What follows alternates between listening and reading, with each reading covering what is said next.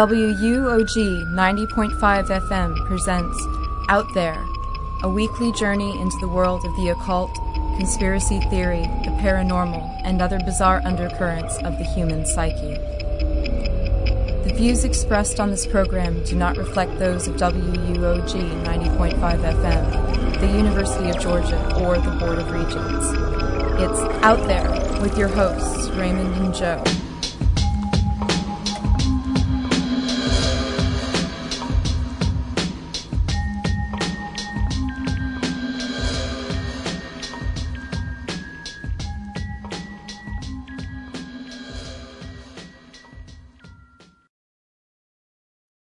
Welcome to another edition of Out There. My name's Joe McFall. And as always, I am Raymond Wiley. Coming to you live from our secret lair on the 5th floor of Memorial Hall in the University of Georgia campus in Athens, Georgia. That's exactly right, Joe. And wow, exciting times for the Out There radio show, my friend. I can't hold it in, Raymond, any longer. Yeah, we got like all these announcements. Yeah, we've got a good show too. First, we've got this interview with a director, Brian Fleming, who made a movie called The God Who Wasn't There. Very interesting interview, right. So stick around for that. But yeah, it's like the number 2 documentary on Amazon right now. Oh, is it? Number 2 independent documentary on Amazon right now. It's a very interesting film. Absolutely. Very interesting and also wrote Bat Boy the musical. Yeah, which I think is also being, he talks about it. Yeah. So we'll get to all that. Yeah. But first, because we talk about all this in a minute. Right. We've got announcements. These aren't just regular, announcements. Oh, email us, aim us, whatever. Do that too, but, listen up. Listen to this. Yeah, Go ahead, Raymond. First and foremost, we launched our website Monday night. www.wuog.org/outthere. A thing of beauty is a joy forever, and that is what our dear friend and listener Ben Teague has created for us in this website. So go out there and check it out.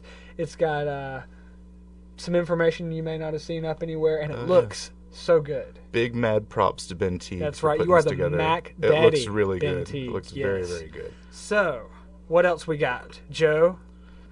Okay, the Chronicle article. Yeah, the Chronicle of Higher Education has done a feature article in their information technology section this week talking about WUOG podcasts and specifically the Out There show. Yeah. So if you want to check that out, the Chronicle makes you subscribe to read their articles. However, there is a link that will be valid for the next 5 days on the front page of WUOG.org. So they say some really, really nice stuff about the Out There show. Yeah, read the article. And it's really very neat. nice. And good stuff about our general manager, Erin, who, let's be honest, without all of her help, a lot of this podcast stuff that we've done wouldn't have even been possible. Big mad props to Erin. That's right. So that's really exciting, but the creme de la creme of all announcements. This is great. Yes. We found an affiliate. We have picked up our first affiliate here on the Out There show. The Omnisound Radio 1 network has picked us up there, kind of a internet radio network / syndicator, and they run mostly shows like ours that are about the paranormal and the occult and stuff like that. And we actually ran our first episode on their station this last Monday at 10 o'clock p.m. They actually ran a rerun of the Ivan Stang interview, and a lot of people listening in. So significantly increased our listenership, and a big coup for Greg and his syndication department here at WUOG. Big mad props to Greg. Big mad props to Greg. Yep, he is the Mac Daddy as well. So, but what this means for you, dear listener in Athens, yes, if you're listening live, we will not be played on the talk block anymore. So we won't be here at Wednesdays at 6 p.m. as usual. Our new time, Monday nights at 10 p.m. Monday nights, 10 p.m. Yeah, we appreciate the guys that do motion picture soundtrack lending us a little bit of their time on Monday evenings. And let me just say that one more time. We won't be here on Wednesdays at 6. We'll be here Mondays, 10 p.m. All right. Yeah. Can you tell we're trying to sneak in some bumper recordings into this intro? Yeah. Can I just tell the story behind that for a second, Raymond? Yeah. Raymond wanted me to say he's like, Joe, can you just slip in at some point in the opening discussion or whatever, Mondays at 10 p.m., so that we can, extract it from the recording and use it for a promo. Yes. So this will be take 3. Mondays, 10 p.m. Is that enough? All right, one more time, Joe. Say it like it's the end of the promo. Mondays at 10 p.m. How's that? Okay. A little rushed, but no. Anyway, this is great radio, by the way. So yeah, Chronicle article. Check that out, WOG site. Our new website, WOG.org/out there. Omnisound Radio 1 Network running the show and helping us out in all sorts of cool ways. And yeah, those are our big announcements as far as upcoming shows go. We know that in the next few weeks we're going to be airing a Waco incident special. Yeah, we were trying to get an interview with Dick Rivas, who... He wrote a book called The Ashes of Waco. He also testified in front of the congressional committee that looked into the Waco debacle. Right. And so listen up for that. Yeah, listen up for that. Show. That'll be in the next few weeks. And we've got other great stuff coming up. So, like we said, this is our last evening on the Talk Block. And in fact, this is my last night on the Talk Block. I've been on the Talk Block for 2.5 years now. Wow. So, it's a long time, dude. It is a long time. So, look, you want to set this interview up, Raymond? Actually, we set it up in the recording. Okay, so, yeah. This was recorded over spring break. So for all you who weren't around, you can hear this now. Right. So, Stephen, you ready to kick it over? All right, take it away, Stephen. Hey there, welcome to another edition of Out There. My name is Joe McFall. And I'm Raymond Wiley. And the little mini Out There marathon we just ran was pretty fun. So if you guys have been sitting there on your computer since 7 o'clock waiting for your Brian Fleming interview, the time has come. It's here. It's here, that's right. You're about to hear it. So yeah, this week's episode is going to be an interview with an up-and-coming filmmaker and religious critic named Brian Fleming. You may be familiar with some of his works. He wrote the stage musical Bat Boy the Musical, and he's also writing the screenplay for the upcoming film for it. Mm-hmm. But more importantly, for our show, he's recently released a film called The God Who Wasn't There, a documentary film criticizing, Christianity, basically. Right. So I'm going to warn all you guys out there, this is, without a doubt, going to be the most feather-ruffling episode of Out There. But definitely worth sticking around to listen to. Stick around for, because, my challenge to you is, even if some of the things that this man says offends you, you should think about them. Because I guarantee you a lot of these questions have never been asked before in the public forum, or in a public forum that you may be familiar with. So anyway, like it says in the intro, these don't reflect the views of 90.5 FM, but it sure was fun interviewing him. Oh, yeah. So, anyway, I guess, let's just go on and get into the Brian Fleming interview. Oh, wait. We've got a couple announcements, though. Yeah. If you want to send us some feedback, outthereRadio@gmail.com, or you can check out our MySpace account, myspace.com/outthereRadio. We've got episodes up on there now. The Ivan Stang interview from last week's up there, so check it out. But keep in mind, you're going to get a much higher quality version of those episodes if you download them on our podcast, which you can access at www.wuog.org/podcast. So, yeah, it's time to get into your theology on Out There. So enjoy our Brian Fleming interview. All right, thanks for tuning in to another edition of Out There. My name is Raymond Wiley. I'm Joe McFall. And we are here with Brian Fleming, an up-and-coming independent filmmaker and, I guess for lack of a better term, religious critic. Would you say that's a proper nomenclature for you, Brian? I am a critic of religion, specifically Christianity, yes. All right. Well, we're certainly happy to have you on the show today.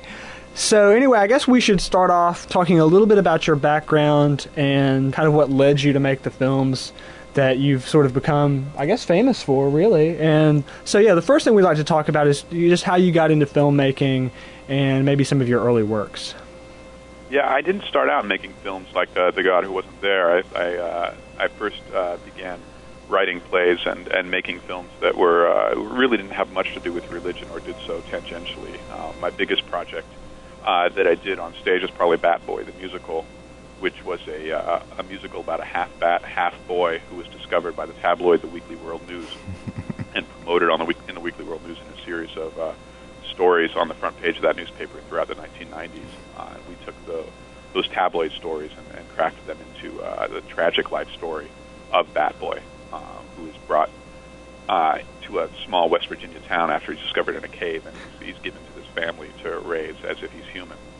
Were you a big fan of the Weekly World News at in those years, I guess? Yeah, I am a fan of the Weekly World News. I think their take on fiction and nonfiction is very provocative. My grandmother used to get every issue, and I'd read them voraciously at her house every weekend. Yeah, a lot of people don't read the Weekly World News, don't quite understand what it is. They think it's, the National Enquirer, the Star, the Weekly World News. Oh, no. They're in the same genre. Oh, They're no. not even in the same genre. The Weekly World News is a weekly compendium of outrageous fiction that masquerades as if it's news. And the way they don't really hide it that much that Right. it's fiction there. And even the people who create it will go on talk shows and talk about how, oh, no, we just make this stuff up. Yeah, yeah. And Bat Boy was kind of in that vein.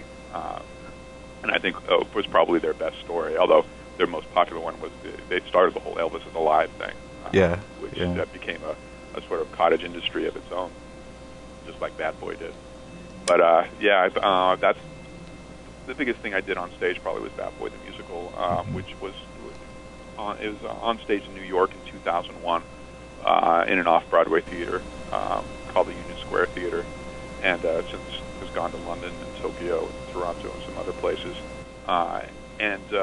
The biggest movie before The God Who Wasn't There is probably Nothing So Strange, which was a mock documentary about the assassination of Bill Gates, specifically about a group of people who think that the Bill Gates assassination was not investigated appropriately and are looking at alternate theories as to how Bill Gates was killed. Of course, Bill Gates wasn't really killed, Right. but that's what the movie's about. Well, cool. It's interesting that you, even in talking about the Bat Boy thing, I think this is going to be a point that comes up a lot later. It's almost better when a grandiose story is admittedly false. You can almost get more out of it, and it seems almost like that's a theme that kind of comes up in your work over and over again, is that maybe people are going too far and taking things too literally, and as such missing the point in a lot of ways. Yeah, although we did discover with Bat Boy 2, it was very tantalizing for people to think that we were asserting it might be true, and for them to believe that there was a ghost of a chance it might be true. Mm-hmm. As we would do interviews with reporters who didn't understand the Weekly World News and thought that it was just claiming all these things were true, and thought that there was just basically a chance it might be a lie, kind of a thing. And the people who approached it that way just thought they were just very excited by the idea that, well, maybe Bat Boy is real, and there's something about that idea that drew them into it, and it was actually a great way to attract people's interest. Truth is a great little advertising gimmick to a certain degree. Yeah, it saw major success. I remember with the Blair Witch Project about 5 or 6 years ago. Yeah. Exactly the same thing with that. Especially teenagers just were convinced, no, this must be true. This has to be true. So anyway, I guess.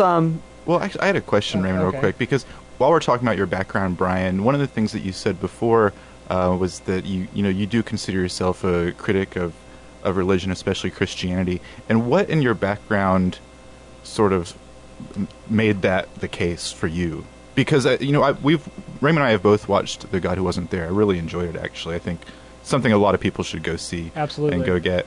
And one of the things that came across in that movie was that you grew up as a fundamentalist Christian. Is that right? I did, yeah. Yeah, and so what happened to you that you went from that to being a critic of this belief system that you grew up with?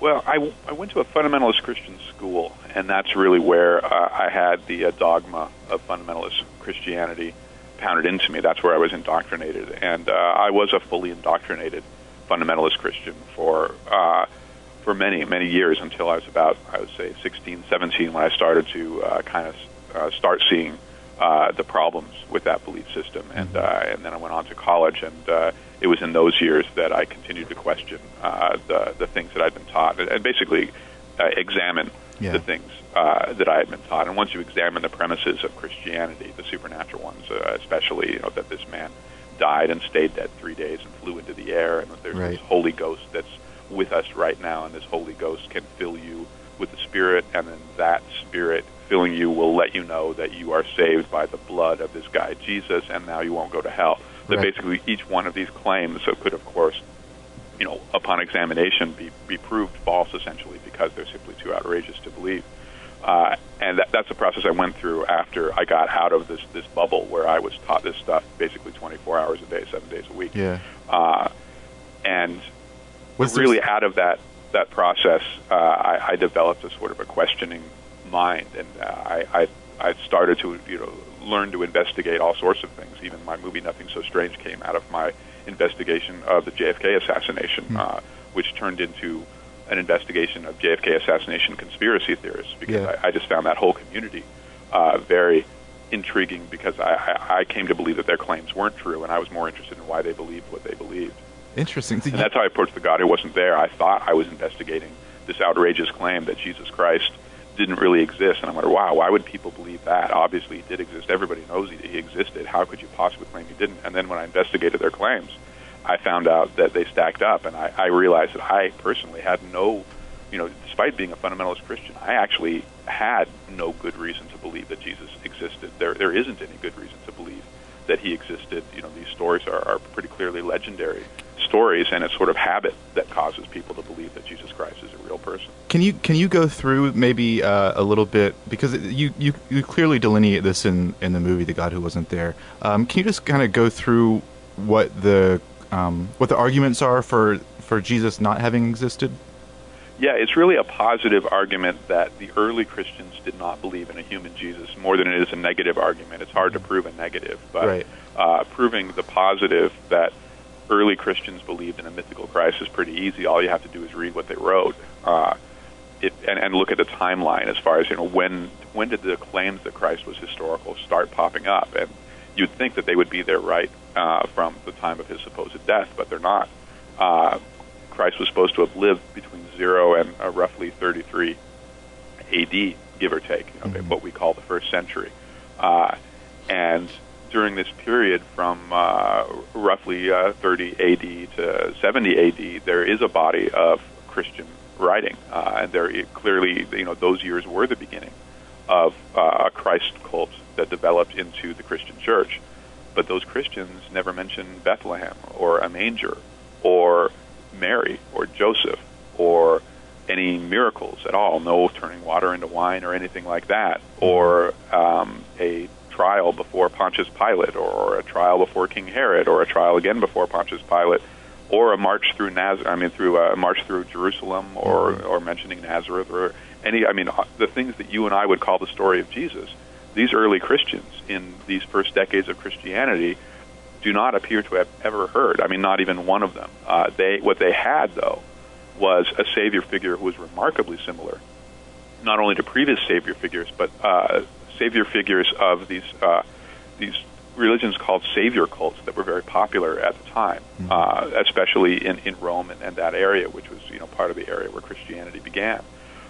These Savior cults would have usually a human / God, a God-man figure, who would die, who would stay dead 3 days, then would rise again on the third day and go up to his Father in heaven. And these Savior cults would commune with their Savior figures by eating bread, which represented the Savior's flesh, and drinking blood, or drinking wine, which represents these Saviors' blood. Actually, there was some actual blood drinking in some of them. But essentially, what we see in early Christianity is a copycat Savior cult with a Jewish God-man figure, because this copycat Savior cult was appealing to Jews of the time, and also taking advantage of the long, rich history that is in what we call the Old Testament. And then if you look at how the Jesus story developed, how the first historical details started getting added and new stories getting added on and on, what you see is that almost every story that's told about Jesus has a previous incarnation in some other religion or other legend. The turning water into wine, and the betrayed for pieces of silver, and basically everything in the Jesus story was taken from somewhere else and kind of drawn in. And most of it, in fact, was taken from the Old Testament through a process that's called midrash, which is meditation upon old scriptures to create new analogies, new stories that are meant to be fictional. So that's what we have in the New Testament as far as the gospel stories go, is stories that were created out of old material and this Christ cult that originally never had a historical Jesus Christ figure. And this sort of idea seems to be pretty obvious to a lot of biblical scholars, but it's funny that you make up, or that you that you bring up the point in the movie that there's no real solvent argument against this that Christian apologists have. They say that what was it? They said that Satan like created these Christ-like cults to fool man or something like that into thinking that Christianity wasn't real or something like that. You hear the same argument with the dinosaurs as well. My grandmother thinks that the dinosaurs are, there were no dinosaurs. They were bones placed there by Satan. Yeah, it's exactly the same argument that was used by the early defenders of the Christian church, because basically the scenario I just outlined for you was extremely obvious to people back then, because these cults that they were copying did exist. The stories they were incorporating were already being told and had been told for decades and centuries by these other traditions, and the people who were involved in these other traditions were just pointing their fingers and saying, "Wait, you're just copying. Your Savior couldn't possibly be this real Savior you claim he is, because he just got invented by you yesterday." And they would say, "Well, no, that's not true. What happened was your Savior was invented by Satan and planted earlier just to create trouble for our real, true church that we're creating right now." How do these arguments survive science? We've had hundreds of years of the scientific method, and how are these kinds of arguments still around? I don't understand that. Well, violence can be stronger than science. Yeah, we've learned that. We've learned that lesson, unfortunately, a lot as the human race has progressed. Science is absolutely the best way to determine the truth and to make progress, but it doesn't necessarily trump a powerful political organization with an army. Mm-hmm. And if Christianity doesn't like a truth that science has discovered, they'll do what they did to Galileo, and he died under house arrest, and he was forced to retract his obviously true claim that the Earth revolved around the sun and not the other way around. So, really, violence and political power, which is basically the threat of violence, is how I think religious dogma has continued to trump science at key junctures. Although I'd have to say, right now as we might be taking sort of a temporary dip, with the George Bush presidency, mm-hmm. but overall, right now, truth has never been stronger in terms of the political power that is allied behind science. Things look bad because we clearly have ignorant people who are trying to do damage to our culture. But if you look at the big picture, things have never been better than they are right now. Here. Great. So let's go back. We talked about science here for a minute. Let's go back. We were talking about the historical timeline of New Testament works a little bit earlier, and I kind of feel that needs a little bit clearer demarcation to our audience. Talk about the timeline of when the Gospels were written, especially Mark, and then also the works of Paul and their lack of reference to anything in these early Gospels. Yeah, the first thing that Christians listening should understand is that their New Testament's in the wrong order. The Gospels are first, and then the epistles are presented in that book, and that's exactly backward, and no biblical scholar, even Christian biblical scholar, will deny that. It's generally the consensus is generally among all scholars that first we have the letters of Paul, that many of which are presented in the New Testament. What's attributed to Paul isn't Paul, but there's general agreement on what Paul really did write. And then after Paul came the Gospels. Mark was the first one written. It's obvious because the others are either mostly or partly derived from Mark. Luke and Matthew are part of what are called the Synoptic Gospels, and they're very clearly derived from Mark, almost wholesale in some cases. And then John is clearly inspired by Mark and includes parts of Mark, even though it's a much more independent gospel in its style. Mark is clearly written after 70 A.D. because there's a reference to the destruction of the Jewish temple, and that happened in 70. So it's pretty easy to date. When was the first gospel written? When is our first written record of the life of Christ? And that's the earliest it could have been written. Some people put it as late as 90, and even later, and basically any time after 70 but before 100 is legitimate. A good argument can be made for that. So what we have is a big gap that's at least 40 years between 30 and 70 that is almost entirely accounted for. Not entirely, but almost entirely accounted for by the letters of Paul. And so Paul represents what we have as a document representing what did Christianity look like in these early years.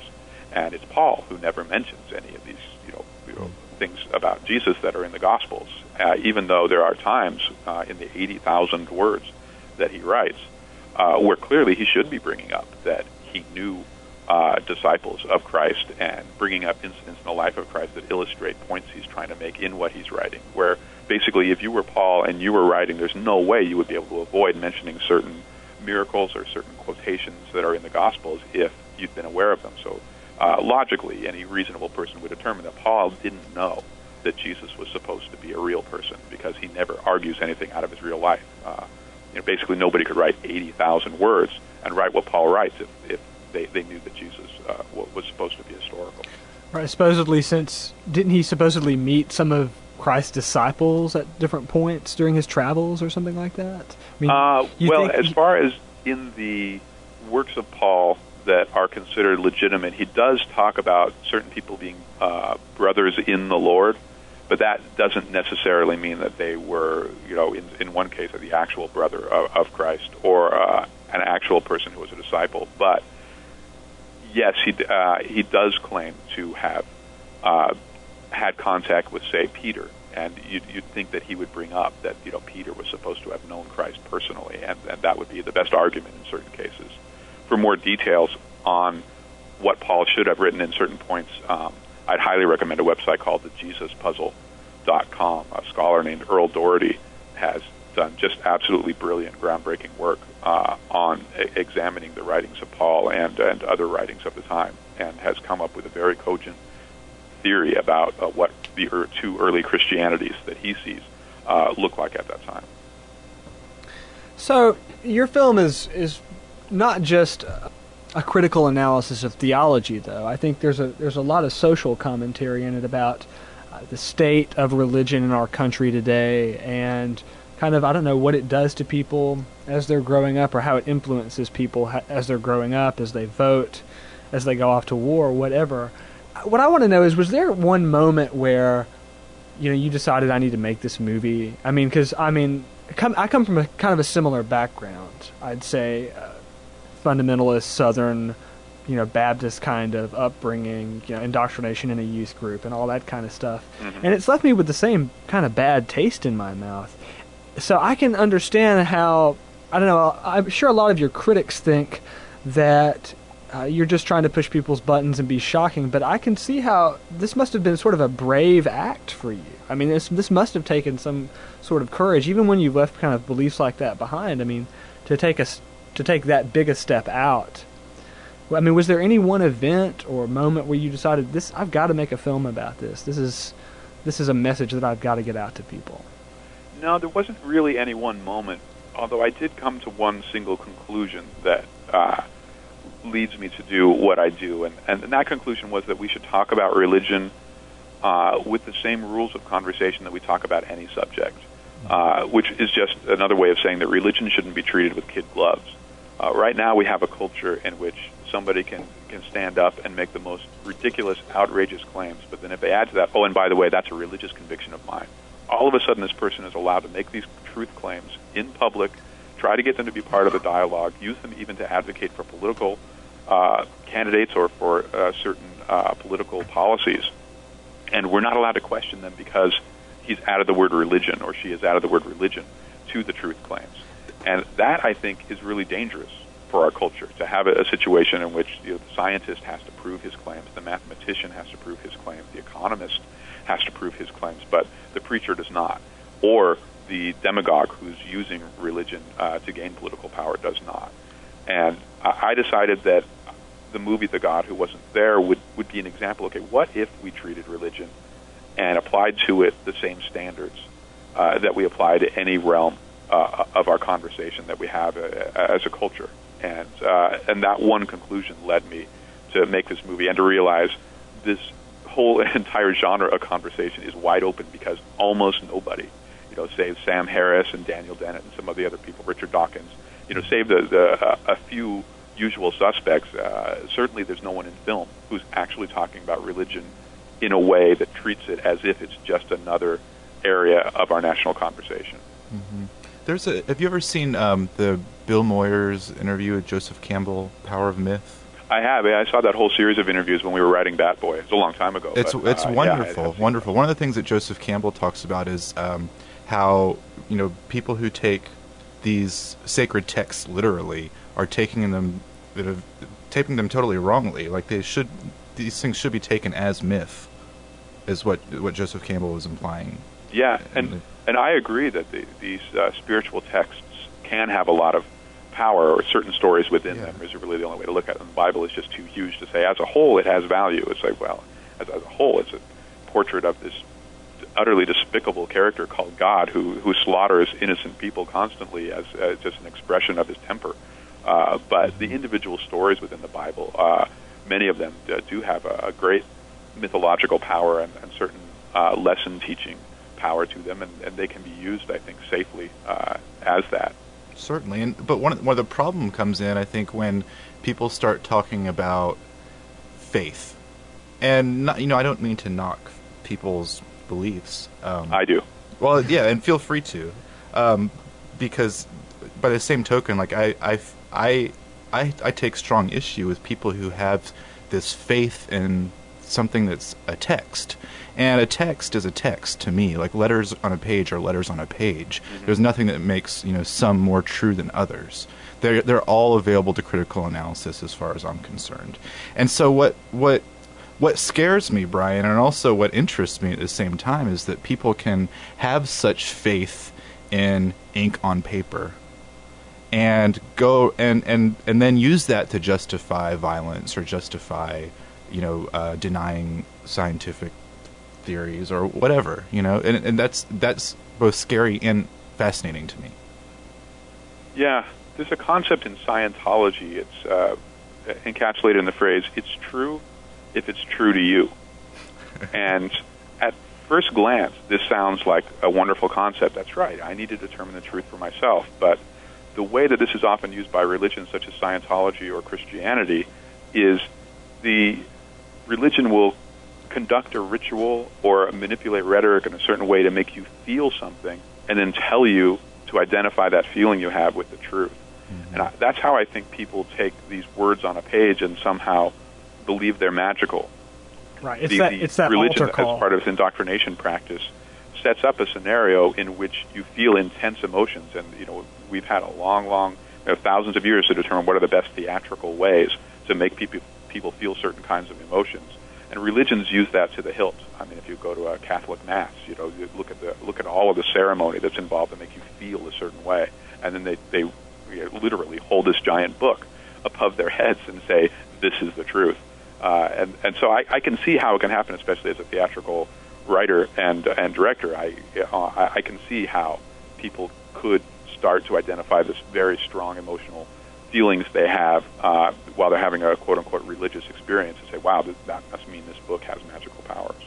Right, and it's funny because nobody ever considers how much just a normal fictitious film can affect them, or a book that they read can affect them. You can go through the same set of emotions, Yeah.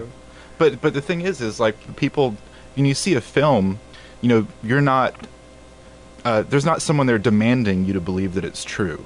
It's true. In fact, the end credits rolling themselves say, oh, by the way, we made this up. Right. In religion, it's exactly the opposite. They go tell you, now go out there and believe the words Right. you've heard are true and take action based upon them. One of the things, Brian, that I was having this conversation the other day, and Scientology has been coming up a lot lately, and I think in the sort of, national kind of conversation and dialogue.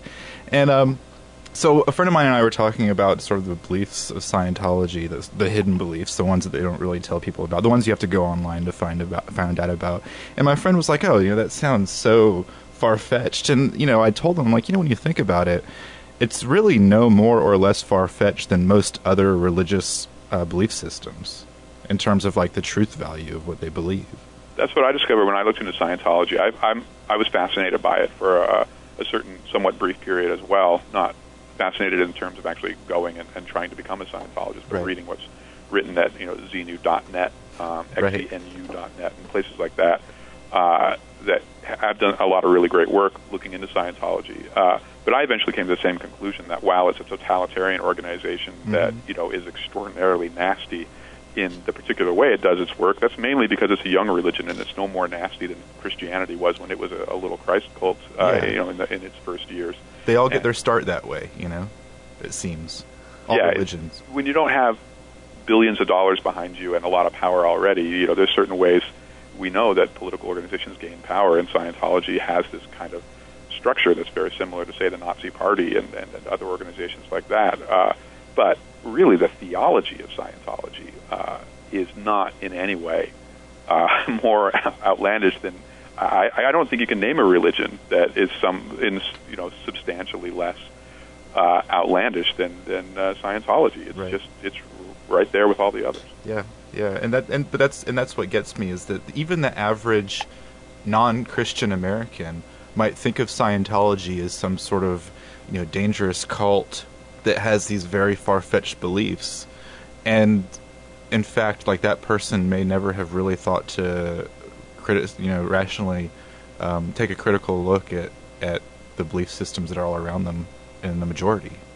Yeah, it's like saying that astrology, that's just a bunch of crap. I'm palm reading. Yeah, exactly. There's something to that. It's really the same thing as that. Yeah. So, but I guess the problem lies not that it's so far-fetched, but that this sort of thing is used as a method of control and manipulation and robbery on, basically, I guess, I don't want to say weak-minded people, because I think most people are susceptible to a lot of these methods. But, it's. I think we should talk a little bit about sort of the psychological effect that certain modern theological views have on our society. And, we have all seen sort of the extremes that, say, Scientology drives people to. But, let's take a minute and talk about Christianity.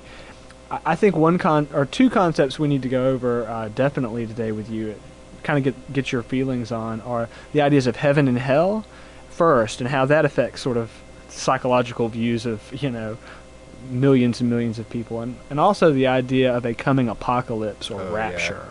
Yeah. So the rapture is totally interesting to me. I don't understand how people can really believe that. So can you kind of address those for us, maybe? The rapture is.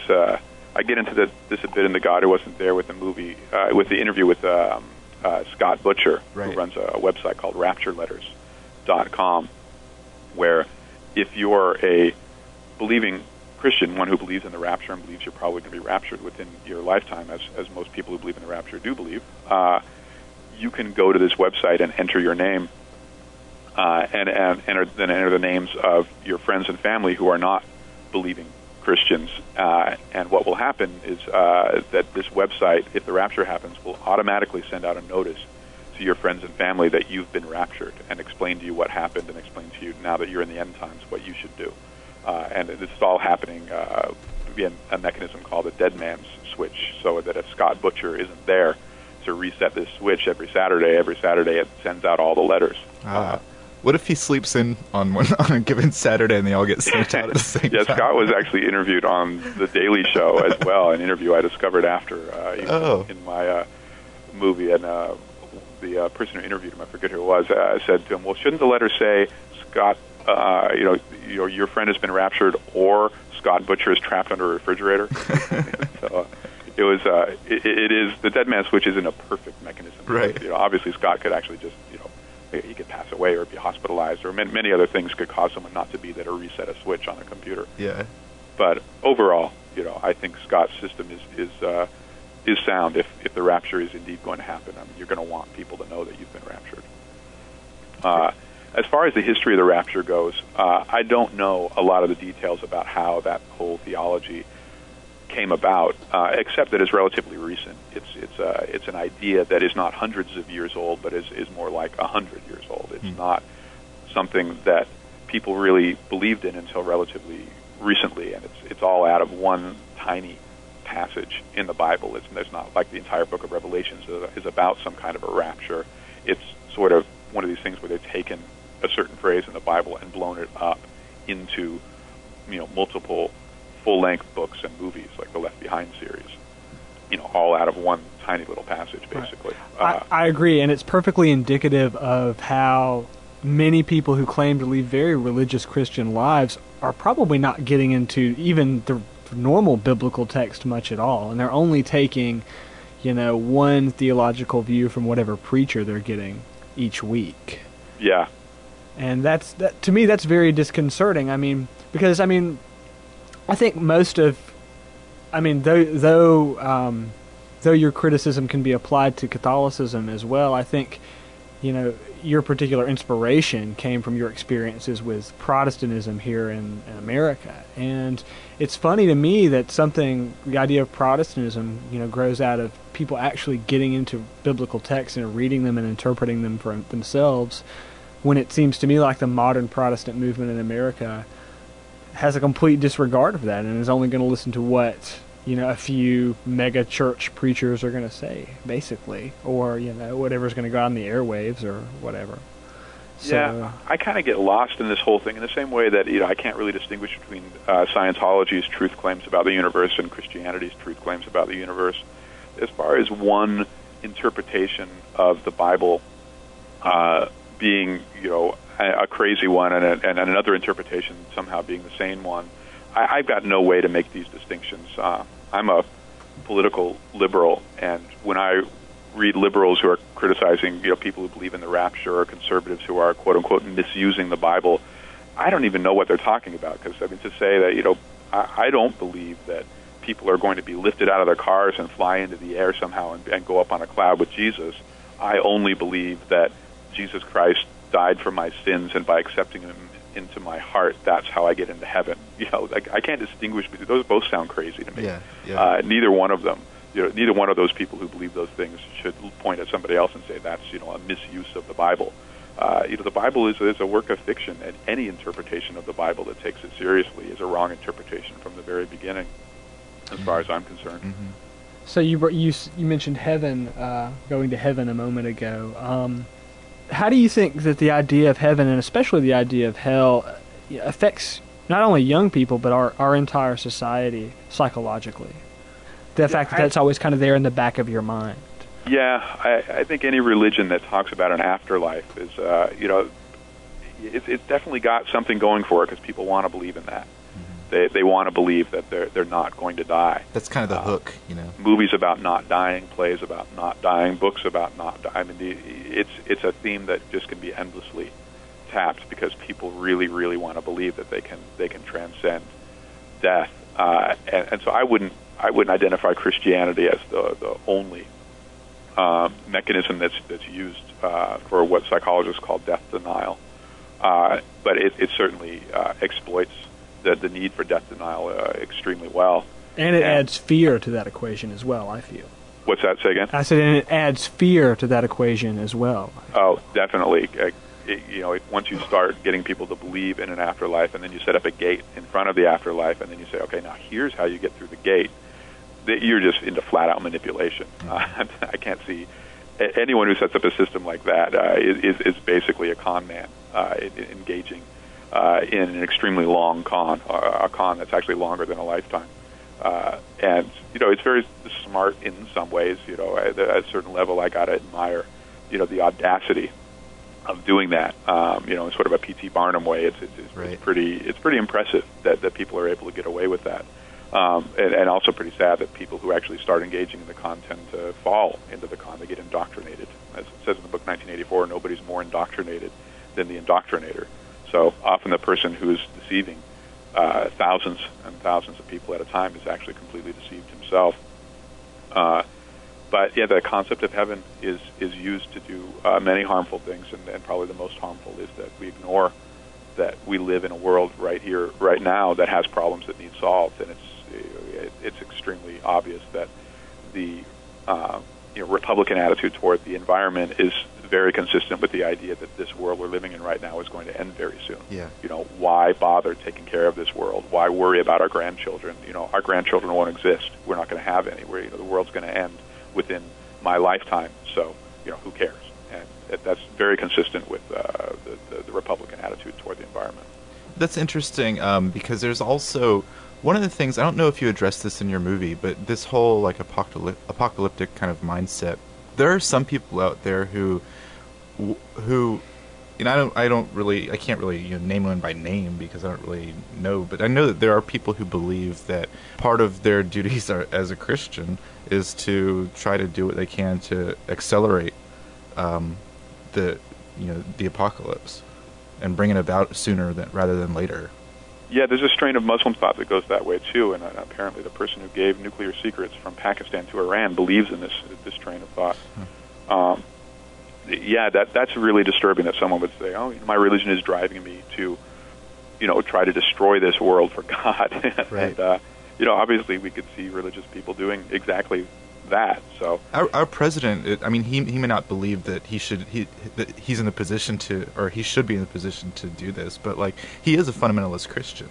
He does believe in the rapture. He does believe in all these things, and so do a lot of other of his cohorts in our government. Sure, and I wouldn't say that's just a Republican thing either, Joe. I think that's across the board. Yeah, certainly. But it's scary. Yeah, although I think it would be an error to not notice that Republican Christians tend to, if you're going to have a rapture-believing Christian, almost certainly that Christian is going to be a Republican. Well, they believe Bush was appointed by God. Yeah, they do. And I don't know why it is that somehow the doctrine of Jesus has been identified with republicanism, because actually Jesus was pretty much a communist. Mm-hmm. And you think that they would lean left, if you believe in Jesus and sharing wealth and that sort of thing, and helping the poor. But somehow in this country, the most crazy religious Christian ideas are identified with the Republican Party, such as this belief that evolution is false and that the Book of Genesis is literally true. There was a poll that came out, I think, just 2 days ago by Gallup, and it showed clearly that you're far more likely to believe that evolution is false and Genesis is true if you're a Republican than if you're a Democrat. Yeah. And also, far more likely if you're uneducated versus educated to believe the same. And at the same time, they're sort of weakening our educational system by trying to take these things out of science classes. And these are people who would like our science teachers to teach not only intelligent design, but furthermore like creationism and 10,000-year-old Earth theory, that kind of stuff, which is horrifying. Like I plan to have children one day. I plan to send them to public schools. I don't want to send them to a religious school, but that might be what we get. If we don't sort of play our cards right. Yeah, and what's strange about these particular Christians who want to essentially destroy our educational system with false ideas is that they claim to be patriots. That their brand of Christianity is very often identified also with this sort of nationalism, USA first, and support for any war the U.S. wants to go on, and all. Basically this really jingoistic hyper patriotism. When really, if you believe that we should start teaching religious ideas on the same turf as our scientific ideas, you're talking about an erosion of the educational system that's going to cause the United States over the long term to slip very behind. The European Union is allowing its students to learn pure science. The next Silicon Valley is going to be in the European Union. It's not going to be here. While at the same time we're raising children to basically be confused about how you determine a scientific truth. You cannot have good scientists from an educational system that doesn't respect science, and by definition that means economically the United States is going to continue to fall more and more behind the rest of the world. And I don't think these Christian patriots quite see that they're arguing against the success of the United States when they're arguing for these ideas. Well said. Well said. Well, Brian, I think that covers most of the ideas in The God Who Wasn't There, and then some of your background as well. I guess before we end our interview today, we'd like to ask you, what's next for you? What kind of upcoming projects do you have? Well, I'm working on this project I'm working on for a long time, a fictional film that includes many of the same ideas that are in The God Who Wasn't There. The film's called The Beast, and we were hoping to make a release date this year that we're not going to make, and I'm going to be making some kind of announcement about that soon. But that's my big project, is working on that. And also Batboy is going to be a movie directed by John Landis. Oh, cool. And the Batboy writers and I are writing the script for John. So those are the two. It's going to be a musical on the screen? I'm sorry? It's going to be a musical as well on the screen? Yeah, it's going to be a musical on the big cool. screen. Very cool. John Landis directed Blues Brothers and a bunch of other movies. He's going to be the Ghostbusters director as well. of Batboy. Awesome. Well, great. I guess before we go, do you have maybe any good stories, anecdotes, just about maybe some of the stuff, the controversy surrounding The God Who Wasn't There when it came out? Any memorable stuff? Because we've read a little bit of just kind of the press coverage from back when the movie came out, and it seemed like it caused quite a stir. So. Yeah, the American Family Association, as well as Focus on the Family, and a few other organizations have kind of decided to make this movie a poster child to a certain degree. In fact, there's one of those organizations that has decided to launch a project called A Fool Believes, or something of that kind, drawn out of a verse in Psalms. That's basically about me and the movie, and so they're going to make a movie that tries to counter every claim in the movie and attacks, Brian Fleming as much as possible. I think that's probably the most interesting thing, that this documentary has inspired a counter documentary, which I think overall is good. Yeah. Well, it means that your message is getting across, and that it's a strong message too. Yeah, I see the movie as, and this doesn't sound positive, but I believe it is. It's sort of a faith destroyer. You see this movie, and your faith is never as strong because it's got these truths in it that most Christians don't know. So anything that makes it more likely that a believing Christian is going to see the God who wasn't there, I think is a good thing. So the more they try to protest the movie, the better it is for the movie. Right. Don't tell them that. You know what? They kind of know that, but they can't help themselves. Yeah, they have to fight At back, first, right? they did try to not talk about the movie, but they're not. As the movie continues to get out there, and we're like number 2 on Amazon independent documentaries right now, and they find things out about it, they're like, oh, well, we can't ignore this movie. And to a certain extent, they're right. It's probably better for them not to ignore it. Otherwise, the claims in the movie go out there unanswered. Can you tell us, our listeners, maybe where they can find out more information about your films? And I know you have a blog as well and that kind of stuff. Yeah, if you just Google Brian Fleming, and that's Fleming, you can find out about me. The first link that will come up will be my blog. And if you want to know about The God Who Wasn't There, the website is thegodmovie.com. Just all one word, thegodmovie.com. Great. And were there any maybe additional resources you could point our listeners to if they want to study some of these theological claims? Yeah. In fact, I just posted a blog entry about that is sort of a message to people, where else they can find that. So if you go to my blog, there's an entry like that. I would definitely recommend the JesusPuzzle.com. Or actually, it's not the Jesus, it's just JesusPuzzle.com. That's Earl Doherty's site. And there's a website called Internet Infidels that's part of the Secular Web Project. Internet Infidels has a lot of great essays. You can spend days clicking around reading some of the best writing that's ever been written from a godless perspective. Great. Brian Fleming, thank you so much for joining us today. Thank you, guys. Cool. Appreciate it. Thanks a lot, Brian. All right, well, have a good day, Brian. You too. Bye. Great talking to you. All right, well, we're back here live in the studio. This is Out There. I'm Raymond. I'm Joe.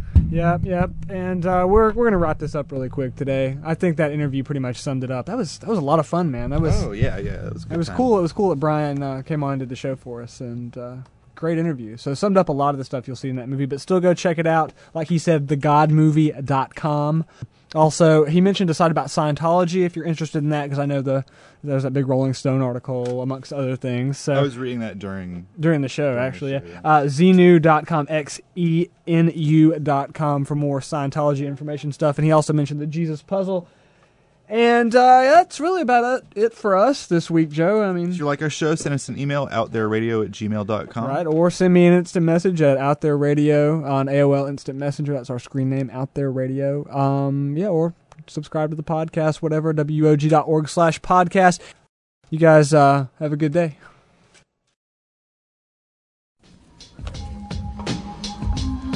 You have been listening to Out There, a presentation of WUOG 90.5 FM in Athens, Georgia. For more information or to subscribe to our podcast, visit www.wuog.org/podcasts or email us at outthereradio@gmail.com.